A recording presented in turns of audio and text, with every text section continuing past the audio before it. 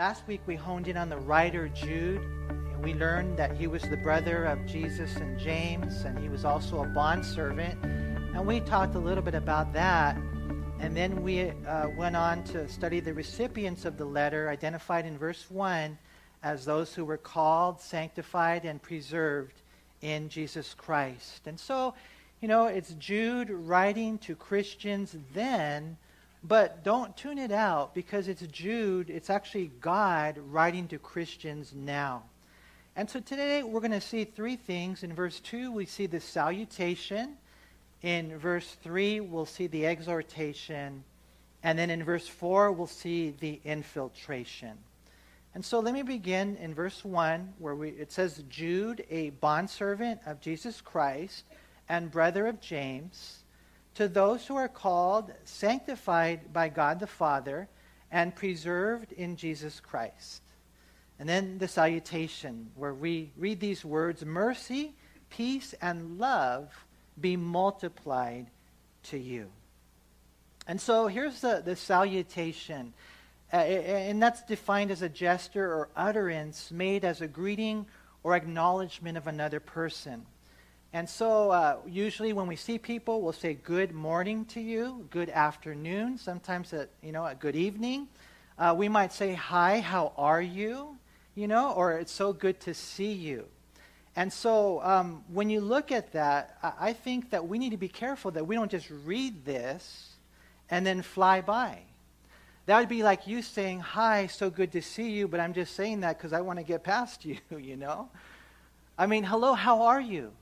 I mean, seriously, it's a question. And I ask people when I see them, hey, how are you? And you can tell sometimes by their answers, not always. They say, I'm doing good. And then it's kind of like, they're having a good day. Good. And you can almost hear it in their voice. You know what? They don't sound too good, man. But do you care? Is it just a greeting that you say hi so that you can go by? It's good to see you. Is it really good to see you, or are you just saying that, I mean, there's a salutation here, mercy, peace, and love be multiplied, that Jude shares that we need to make sure that we don't just fly by. I mean, these words, they really mean something, right? I mean, the Greek word translated mercy here is defined as goodness or kindness towards the hurting, joined with a desire to help them even if they're not worthy. Mercy means not receiving the punishment that we deserve. That's mercy. Because the bottom line is we're all guilty of sin somehow, some way, every day. And thank God that our God is a merciful God who's rich in mercy, who does not deal with us according to our sins. We read in Psalms 103, verse 10 and 11, it says, He has not dealt with us according to our sins, nor punished us according to our iniquities. For as the heavens are high above the earth, so great is His mercy toward those who fear Him. Think about that. As the heavens are high above the earth, that's how great His mercy is towards us every single day. Lamentations chapter 3, verse 22 and 23, it says, Through the Lord's mercies we are not consumed, because His compassions fail not. They are new every morning. Great is your faithfulness. Every morning I wake up and I spend time with God, and I always thank Him for not giving me what I deserve. Honestly, and I'm not just, saying that. I mean it with all my heart. The sins that I'm aware of, the sins that I'm not aware of. If He were to deal with us according to our iniquities, we'd be in hell. He would smash us like a bug. None of us would be able to live. And so when He's speaking mercy, He's saying something pretty powerful. We need that mercy every morning. Every morning I wake up and I say, Lord, mercy me, because I need it. Isn't it funny how for everyone else we want justice, but for ourselves we want mercy? It's funny how it works, huh? We got to be careful. The story is told of a wealthy businessman who, after receiving the proofs of a portrait, was angry with the photographer. And he stormed back to the photographer and he said, "This picture doesn't do me justice. And the photographer said, "Sir, with a face like yours, I'm sorry, you need more than justice. You need mercy." And the truth is, and I don't care who you are, you may think that you got it, like you got it all together. Listen, with a life like ours, we don't need justice. We need mercy no matter who you are. Thank God for the cross where justice was served, but as far as who we are, we need mercy. Jude prays mercy over their lives. And then secondly, he prays peace. Notice again there in verse 2, mercy, and then the next word is peace. And the Greek word translated peace is defined as a state of tranquility, free from the rage of war within. It's a harmony of heart. And the greatest peace of all, of course, is peace with God. And then when we experience peace with God, then what should follow is the peace of God. And I don't know if you're here, you're stressed out, you're freaked out, you got a lot of anxious thoughts or anxiety, depression, all that kind of craziness that kind of seeps into our life. We're Christians. We shouldn't have that. When we make peace with God, then there should be the peace of God. Romans chapter 5 and verse 1, it says, "Therefore, having been justified by faith, we have peace with God through our Lord Jesus Christ." And so because of our sins, we make ourselves enemies of God. And let me tell you something, man. You don't want to be an enemy with God. And so when you place your faith in Jesus Christ, you're justified, you're forgiven, and then you make peace with God. And when that happens, man, the burden's lifted. You know that if you're going to die, you die and you go to heaven. Man, you know that he loves you because you're saved now. It's amazing the peace that then follows. Philippians 4:7, it speaks of the peace of God, which surpasses all understanding and guards our mind and heart in Christ Jesus. Colossians 3:15, it says, let the peace of God rule in your hearts. And so, just out of curiosity, how about you? Have you made peace with God? Have you placed your faith in Jesus Christ? If you haven't, I pray that today you would make a decision to follow Christ. Have you said yes to his proposal? I was reading, and we live in the world, but we're not of the world, and so we hear these things, of course, right? Did you guys hear about J-Lo and Alex Rodriguez? Alex Rodriguez, he gave her a ring. He proposed to marry her. The ring, $1 million ring. $1 million for one ring. Mine cost $20. Hers, $1 million ring, right? And so, of course, if you're out there in the world and somebody gives you $1 million ring, I'll bet you almost anything you're going to say yes, because even if I don't like you, I got me $1 million, right? And so, but for us, the way that it works is that we're the bride of Christ. He has proposed to us, offering us infinitely more than $1 million. We're talking about heaven. We're talking about love. We're talking about forgiveness. We're talking about power. We're talking about the riches that are spiritual. He offers that to you. Question, have you said yes to Jesus? When you do, and you place your faith in him, you repent and receive the Lord Jesus Christ, then you have peace with God, and then from that point forward, my prayer is that you would experience the peace of God. Do you have that peace? It's such a beautiful place to be, not just a piece of peace, but Isaiah 26:3, it speaks of a perfect peace when our mind is stayed on him. Question, here today, Christians, don't mess around. Do you have that peace? Keep your eyes on the Lord. It's so important that we have this understanding of what mercy is, of what peace is. It's interesting. Albert Einstein said that peace cannot be kept by force. It can only be achieved, he said, by understanding. But I would say to Albert Einstein, you need to be more specific. It's not by understanding science or political science or the theory of relativity.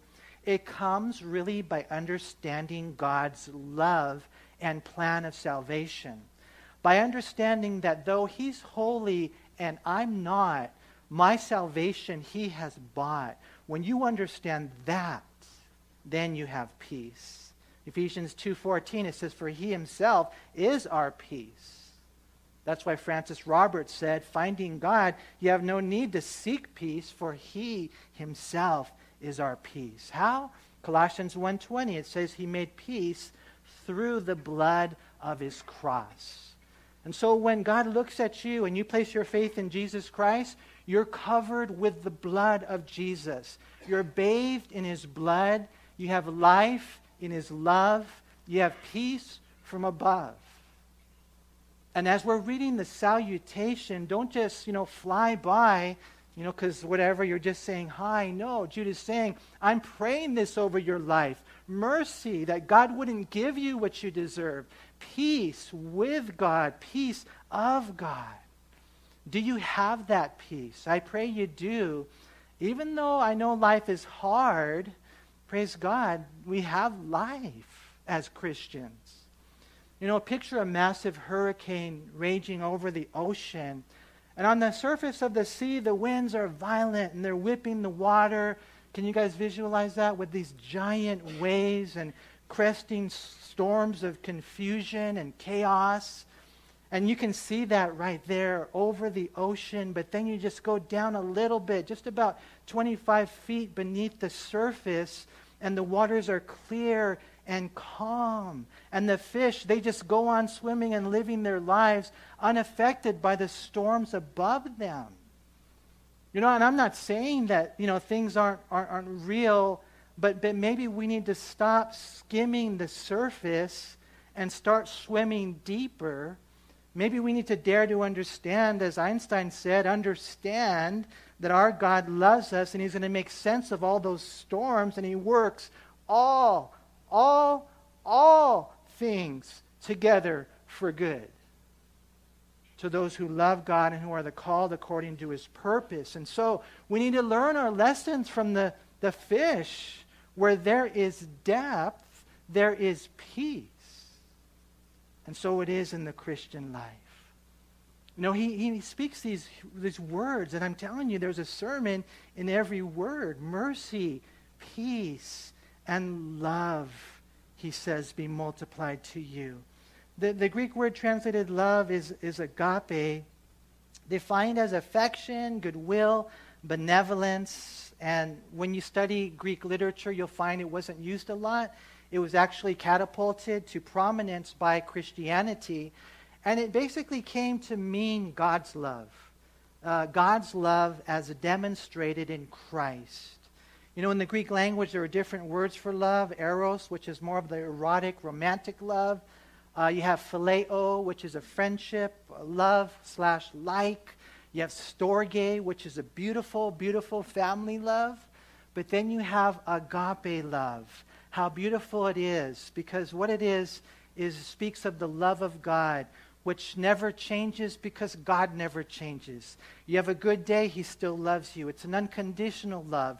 It's a sacrificial love that God will do whatever he has to do in order to bring us to that place where we need to be in right relationship with him. Agape love is rooted in the lover and their virtue, and not necessarily in the one who's loved. And we need to know and grow in the truth that God loves us. A love proven and demonstrated at the cross where Jesus died for us. And I don't know how it is in your life. I'm going to be honest with you. I'm a pastor, and I am trying my hardest to be holy and to make sure my house is in order and to make sure my heart is right. But I still have to tell myself over and over again, Manny, God loves you. I know it's hard. I know you're going through this, that, and the other. But I have to remind myself all the time, Manny, God loves you. And that's why later in the same verse, the same chapter, in verse 21, Jude says, keep yourselves in the love of God. And so what healthy Christians, they begin to get an understanding of mercy. They get an understanding of these words of peace and of love. And this is what Jude is saying right here. And not just a little bit. Notice again what we read in verse 2. Mercy, peace, and love be multiplied to you. So not just supplied, but we're talking amplified. We're talking multiplied. This is what his prayer is. Other translations say yours in abundance or lavished upon you. And so even in the greeting, he's praying for them. And it's kind of cool. We could do that with each other, huh? We should start doing that with each other. Rather than saying, hey, what's up? You can just say peace. Peace. And now we know what it means. Peace with God, peace of God. We can say mercy. And I don't know if you guys know the hand gestures on how mercy is. I think it's like this.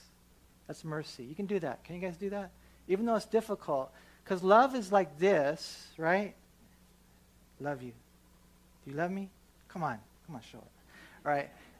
And then mercy is you bring that ring finger up a little bit, and then you just kind of gestures.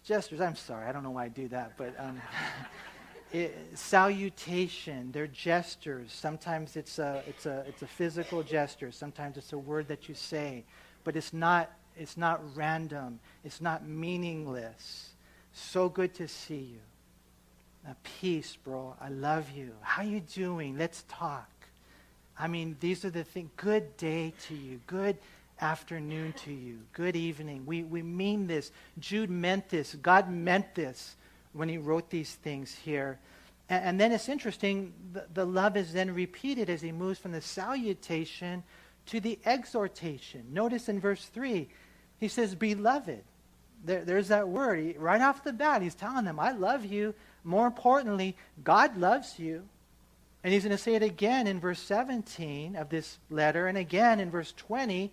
I want you to know that what I'm about to write to you and what I'm about to share with you is motivated by love.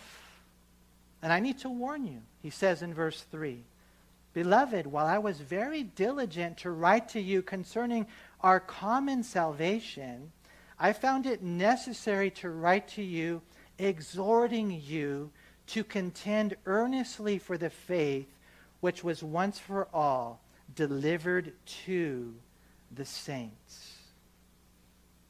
And so Jude here is going to write to us to contend earnestly for the faith. And what he's doing is he's sharing this message because in one sense it was a dangerous place where the church was in. You know, the Bible talks about how in the last days things are going to get worse. You know, and I don't know. I mean, I don't want to give you guys some type of complex or paranoia, but you have to be careful, huh? The other day I saw a video and someone shared about the sex traffickers that are out there. And so you got these young ladies and they go to the store by themselves late at night, and you've got kidnappers there, sex traffickers there, ready to pick them up and put them in their car and take them away. And so what I would say to you, because I love you, don't go to the store, ladies, late at night. I even heard a story, and again, not trying to freak you out or no paranoia here, but we need to be so careful. If you guys heard the other day, a young lady was coming home, and as she went into her door, her house, a man followed her into the house, closed the door, and raped her. You guys heard that story? You hear stories like this. And so, you know, you're like, well, Randy, you're sensationalistic. Why are you trying to say stuff? Why are you even informing us about these things? Ultimately, it's just be careful. Be careful. Be wise. You know, don't go out there by yourself, ladies. And all of us here need to be so careful. In the church today, there are heretics, there are wolves in the church. And so we need an extra sensitivity to the Holy Spirit, right? And so what do? We warn people. You know, right here, Jude was saying, I just wanted to do something casual, just write you a letter about our common salvation, but it came to my understanding that there are casualties now in the church, and so we can't be casual. Sometimes, you know, you want to say this thing, you want to hear this thing, but there's a difference. We know the difference between wanting to do something and needing to do something. And my kids might want things, and I can't always give them what they want, but I must always give them what they need. And what he's saying right here is, I wanted to write to you a letter. I was very diligent to write a letter regarding our common salvation, but I found it necessary rather to give you an exhortation. It's going to be a warning of what's really going on in the church. You know, the 19th century preacher C.H. Spurgeon, he spoke long ago about how some pastors, they don't warn the sheep even though there are wolves among them. He likens these guys to dogs that don't know how to bark. And I was thinking about that. Imagine having a dog that didn't bark. You know, I love my dog Chip. I think he's in heaven, but, that's a different story. But he's a perfect dog in that sense that he knew when to bark. You know how some dogs bark too much? Man, they're broken, man. And then other dogs, they're made to bark. They bark when, they should. And that's where Chip was a perfect dog. I remember one time he barked, and so my wife came, and he was barking, and so she looks out the window. It turns out that there were some guys that were robbing the house across the street. And our dog was sensitive to that, and so he barked. So my wife called the police. The police came. They surrounded the home, and there was a man in there who was he was bedridden. I don't know what they would have done to him or besides taking stuff. And because our dog barked, we called the police. They surrounded the home, and they caught the guys. Who knows, maybe saving a life. This is why, dogs need to bark. This is why preachers need to warn, not always a comfortable message. Spurgeon went on to say, the church nowadays, it's like comfortable people leaving their comfortable homes, arriving in their comfortable churches only to hear comfortable sermons. And it's so right. No wonder we see the church the way it is today. Jude says, listen, I was ready to write about our common salvation, but it turns out that the Holy Spirit, he has a better letter, a word of exhortation. That's a word of warning, a word urging us to do something different, to be on guard. And what he's telling us to do is to contend earnestly for the faith. We read that there in verse 3. Beloved, while I was very diligent to write to you concerning our common salvation, I found it necessary to write to you, exhorting you to contend earnestly for the faith which was once for all delivered to the saints. Now, in the Greek language, the two words contend earnestly are actually one compound word in the Greek, and it basically is an intensified form of the word agonize. And so what I'm going to ask you guys to do, and what Jude is asking us to do, is to fight. To fight earnestly, with intensity, if necessary, to the point of agony. Fight for the faith. And that's why I was calling you young people, you 18 to 29-year-olds, because, you have to rise up and take your place in the church. We're passing the baton on to you because if you don't take that baton and run with it, what will happen to the church in the United States of America?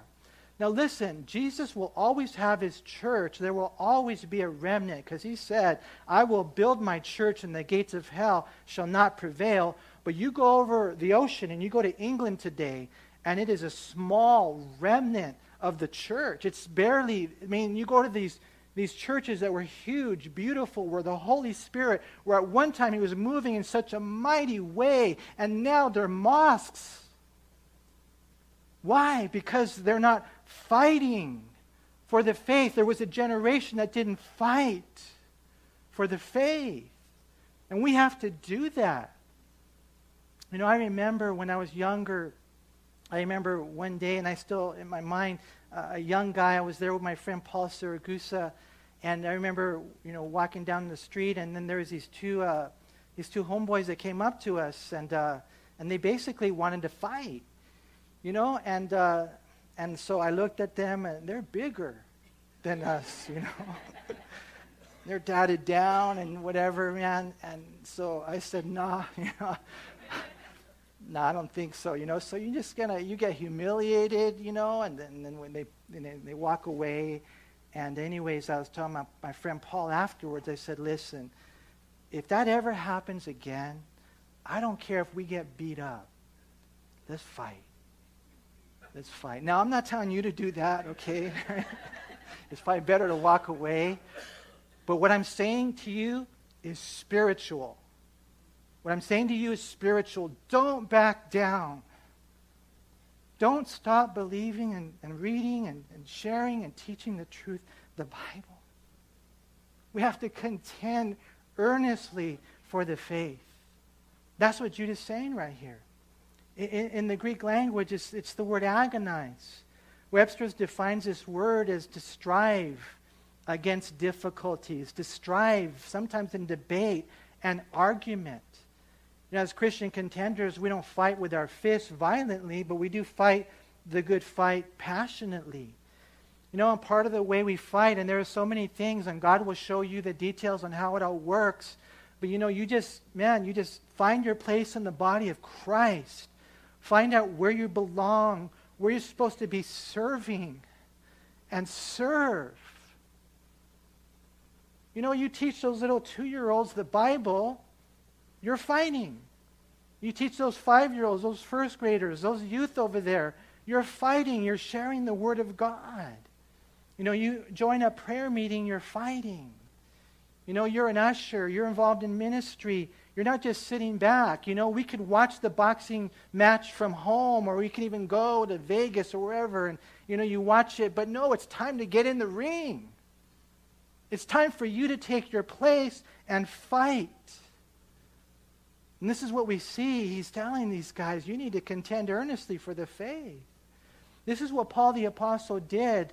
And we read those words he spoke right before he went home to heaven in 2 Timothy 4:7.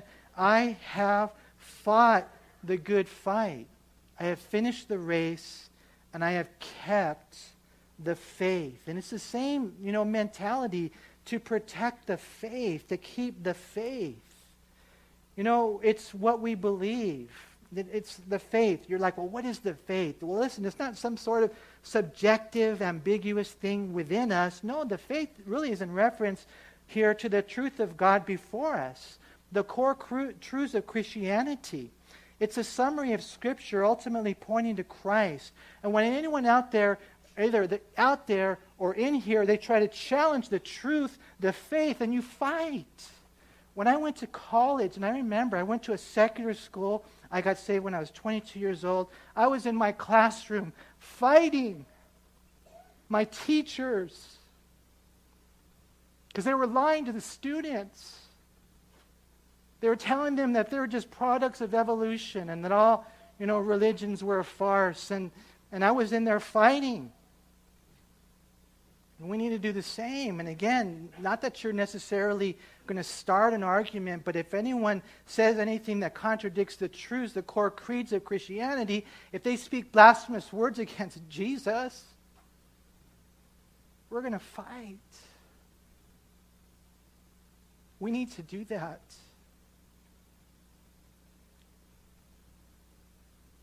Back in the day, this is how they summarized Christianity.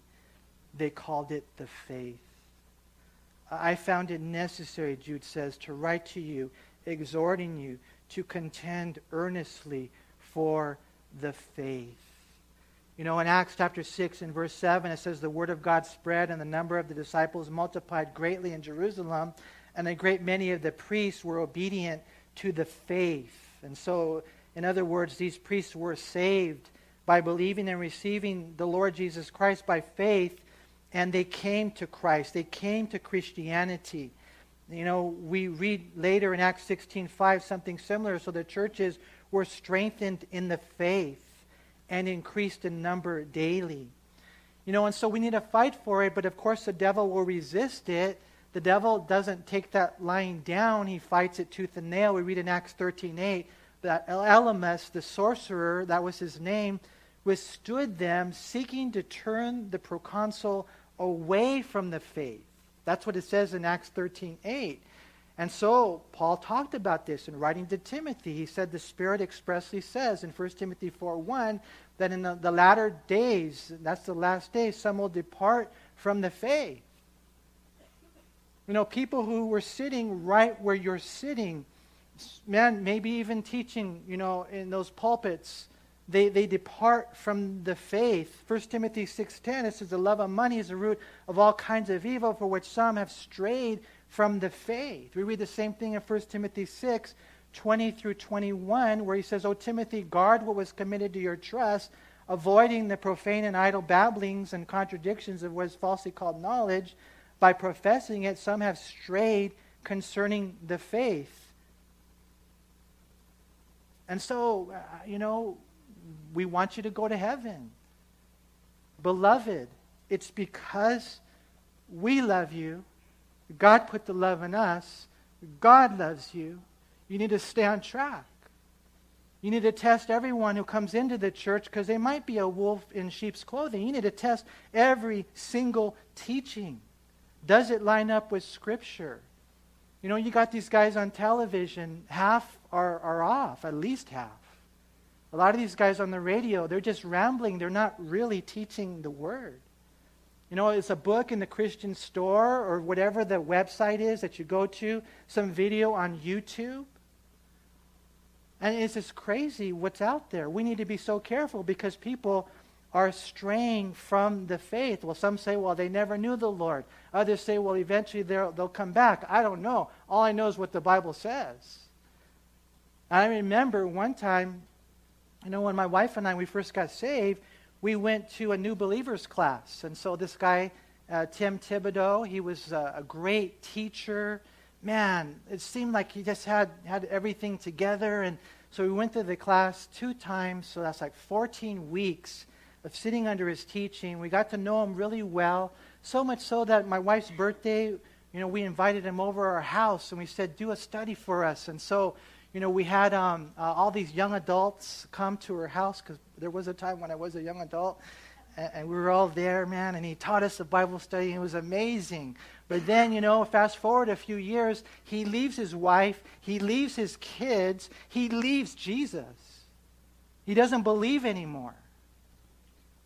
And that's why Jude is warning you have to be careful. This is something motivated by love. There's going to be men in here who come in here. They come in the church. They say they're Christians, and they're going to tell you lies. They're going to try to, you know, lead you the wrong way. Watch out for them. As a matter of fact, we need to fight. You know, right here he says, Beloved, while I was very diligent to write to you concerning our common salvation, that's what I wanted to do, I found it necessary. I need to write to you, exhorting you to contend earnestly for the faith which was once for all delivered to the saints. And so a couple of things very important right there. First of all, it's important for us to know that the faith was delivered once for all, not twice. There's no new revelation. You know, at some churches, what they do is they elevate their pastors, or like the Catholic Church or the Mormon Church, and they say, we're just as important as the Bible. And so when they make themselves just as important as the Bible, then they add new truth. Well, they say, well, now you can pray to Mary. Now you can pray to the saints. You know, now you got this thing called purgatory. And they start teaching things that are not biblical. You know, and so what he's saying is, no, the faith has been delivered once for all. There's no new revelation. It's been delivered once for all.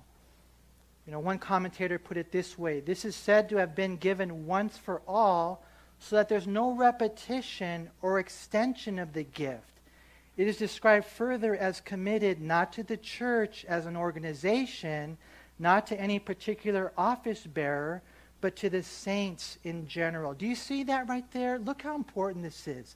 I found it necessary to write to you, exhorting you to contend earnestly for the faith which was once for all delivered to the church, the pastors. No, the saints. The saints are the Christians. It's everyone who's made holy by their faith in Jesus Christ. And so it's delivered to everyone. There's no new revelation. Understand this, that if it's new, it's not true, right? And if anyone tries to add to the Bible, then they're going to be in big trouble, because we read in Revelation 22:18, "For I testify to everyone who hears the words of the prophecy of this book, if anyone adds to these things, God will add to him the plagues that are written in this book." And so we fight. You guys, you know how it is, like, the game's on the line, and we probably shouldn't talk about the Lakers, but any basketball team that you want to think of. And so they go in the fourth quarter, and let's just say you're behind. You're behind. Maybe that group that's there in the fourth quarter will actually, play in such a way that they take the lead. I feel like in the church today, there is an apostasy. In the church today, it's almost like we're behind. It's getting worse. But what if we rise up? And I still got a couple of years left, but maybe some of you younger people, you rise up. We rise up with love and passion, willing to fight, to agonize, to take ourselves out of the world that we're so caught up in, we're so worldly, and to become holy and to fight. And what if? What if there was a tide that turns? What if the church grew strong because people understood what we're talking about right here? I'm not giving up on that. But you have to take your relationship with God seriously. He has to be number one in your life. What he's sharing right here is so important. There's the salutation. It's not random. There's the exhortation to contend earnestly for the faith. And then there is this infiltration. And this is the reason, he says in verse 4, "For certain men have crept in unnoticed, who long ago were marked out for this condemnation, ungodly men who turn the grace of our God into lewdness and deny the only Lord God and our Lord Jesus Christ."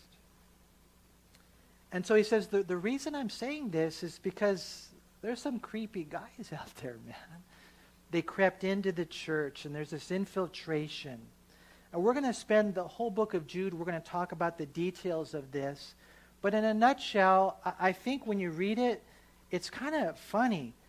The three things that they say are most common for men to fall are all there: pride, sex, or women, and money.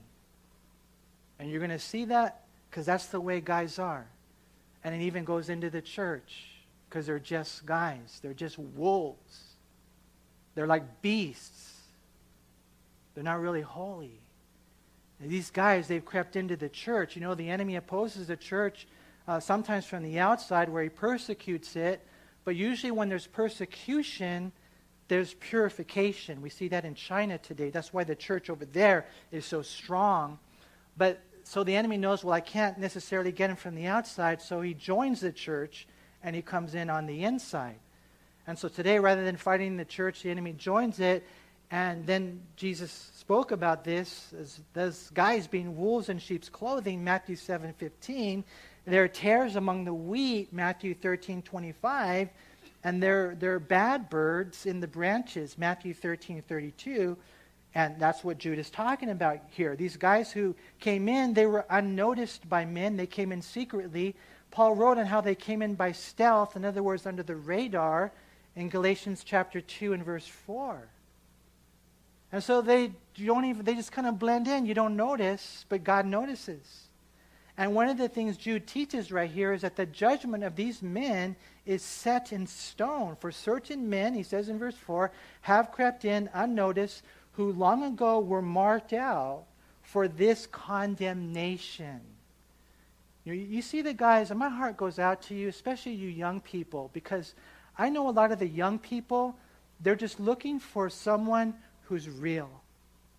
And they see this guy up there, he's supposed to be representing Christ, and he's talking about Jesus, but he's asking for money. And it just turns their stomach. You know, and these guys, they get rich. They're driving Bentleys. They live in mansions while they're fleecing the flock. Listen, one day God's going to get them. And I think there's a hot spot in hell, because what that is the, perversity. What is perversion? It's the taking something good and making it bad. And that's why a pervert is called a pervert. He takes something good and makes it bad. But the greatest perversion is when people pervert the gospel. And so these guys, their condemnation, God's going to get them. It's set in stone, so whatever you do, don't follow them. They're ungodly men teaching that God's marvelous grace allows us to live immoral lives. That's what he says right there. For certain men have crept in unnoticed, who long ago were marked out for this condemnation, ungodly men who turned the grace of our God into lewdness. And so you want to shoot up heroin? You can probably find a church that says it's okay. You want to be a homosexual? You can find a church over there that says it's okay. You want to commit fornication, which is sex before marriage? There's a church down the street that says, yeah, it's okay as long as you love each other. There are people that come into the church, these guys, they're wolves in sheep's clothing, and they go and they woo this girl, and they get to know her, and they quote the Bible to her. Next thing you know, they say, yeah, well, it's okay. God will forgive us. Now what are they doing? They're turning this grace of God. Yeah, he does forgive, but they're turning it into a license to sin. And sometimes churches will teach it. I remember one dear brother, he told me he went to a men's group, and they were taking shots. Man, a lot of guys would join that men's group, huh? Because that church over there, you take shots. I think some church, oh yeah, it's okay. Some churches will teach it explicitly, and other churches will teach it implicitly. And by that I mean they're soft on sin. So you got a pastor over here, and think about it. I mean, it's just crazy. He's sleeping with his son's girlfriend while he's leading trips to Israel, and he's, pastoring a church. He's sleeping with his son's girlfriend. And so, they say, hey, you can't be a pastor right here. You know what he does? He goes and he starts a church down the street. And people go to that church. Why? Because they say, well, God will forgive. God will forgive. Yeah, God will forgive, but he can't be a pastor. What are you teaching the people? What are you teaching the people when the one who's supposed to be the pastor falls into sexual sin or robs people of money or different things? And when he's found out, they give him a little slap, and then he goes down and he starts another church over there. What are they teaching the people? 1 Timothy chapter 3 and verse 2, it says, he has to be a husband of one wife. And then literally in the Greek language, a one-woman man. Now, if it happens before Christ, that's different. But not when he's a Christian, and especially not when he's a pastor. God will forgive anyone, any sin. But, we have to be so careful that we're not teaching people, whether it be explicitly or implicitly, that it's okay, just go ahead and just do whatever you want because, God will forgive you. No, we can't do that. What they do ultimately, and we're going to see later, is they deny the Lord. And so Jude warns them. He warns the people he loves. Don't buy the lie. Don't listen to their unbiblical teachings. Don't join them because they're on their way to judgment. And don't sit back idly either, living too calmly, silently. No, contend earnestly for the faith. Don't be casual in your Christianity because you might end up a casualty. And what we're looking at here is a warning. It might be like this, and I don't know if this is a perfect illustration, but I'm sure you've heard it before. You guys ever go on an airplane? You go on an airplane flight, and they're telling you all the instructions of what to do. If the plane goes down, most of you here, you don't listen, right? You're like, you don't have no idea what they're saying, right? well, this, whatever, first you get yourself some oxygen, then you help your little one, and this is how, whatever, you get they should have parachutes on, but they don't have parachutes. They have these life vests and stuff. And so we don't pay attention. But what if the plane was going down? And then all of a sudden the instructions came on. How many of us antennas would perk up? I think in one sense, the plane is going down. That's where we're living in the last days. And again, Jesus will always have his church, don't misunderstand me. But unless there's some type of shift in our nation that pulls the plane back up, our country will suffer what England is suffering now. And this is why I'm saying we need to rise up. It's a warning, because not only do I love you, and I know our leaders love you, and Christians, we love each other here, but it's because God loves you. And we need to take heed to this warning. Listen to me. It's in the church. It's in the church visible. People who say they're Christians, and they're not. And that's why it's so important that we take heed to the warning and we know his word. Test everything I say. Test everything they say. Because this was delivered to all the saints so that they could be Bereans who do that. Now, during the 1982 war in the Falkland Islands between England and Argentina, the Royal Navy's 3,500-ton destroyer Sheffield was sunk by a single missile fired from an Argentine fighter jet. It caused some people to wonder if modern surface warships were obsolete, if they were sitting ducks for today's sophisticated missiles. But a thorough investigation revealed that the Sheffield's defenses did pick up the missile, and the ship's computer correctly identified it as a French-made missile. But the computer was programmed to ignore these particular missiles as friendly, when in all reality, they were not friends, they were foes. God help us to know the difference. I mean, there's a place for being united, but there's also a place where we need to divide.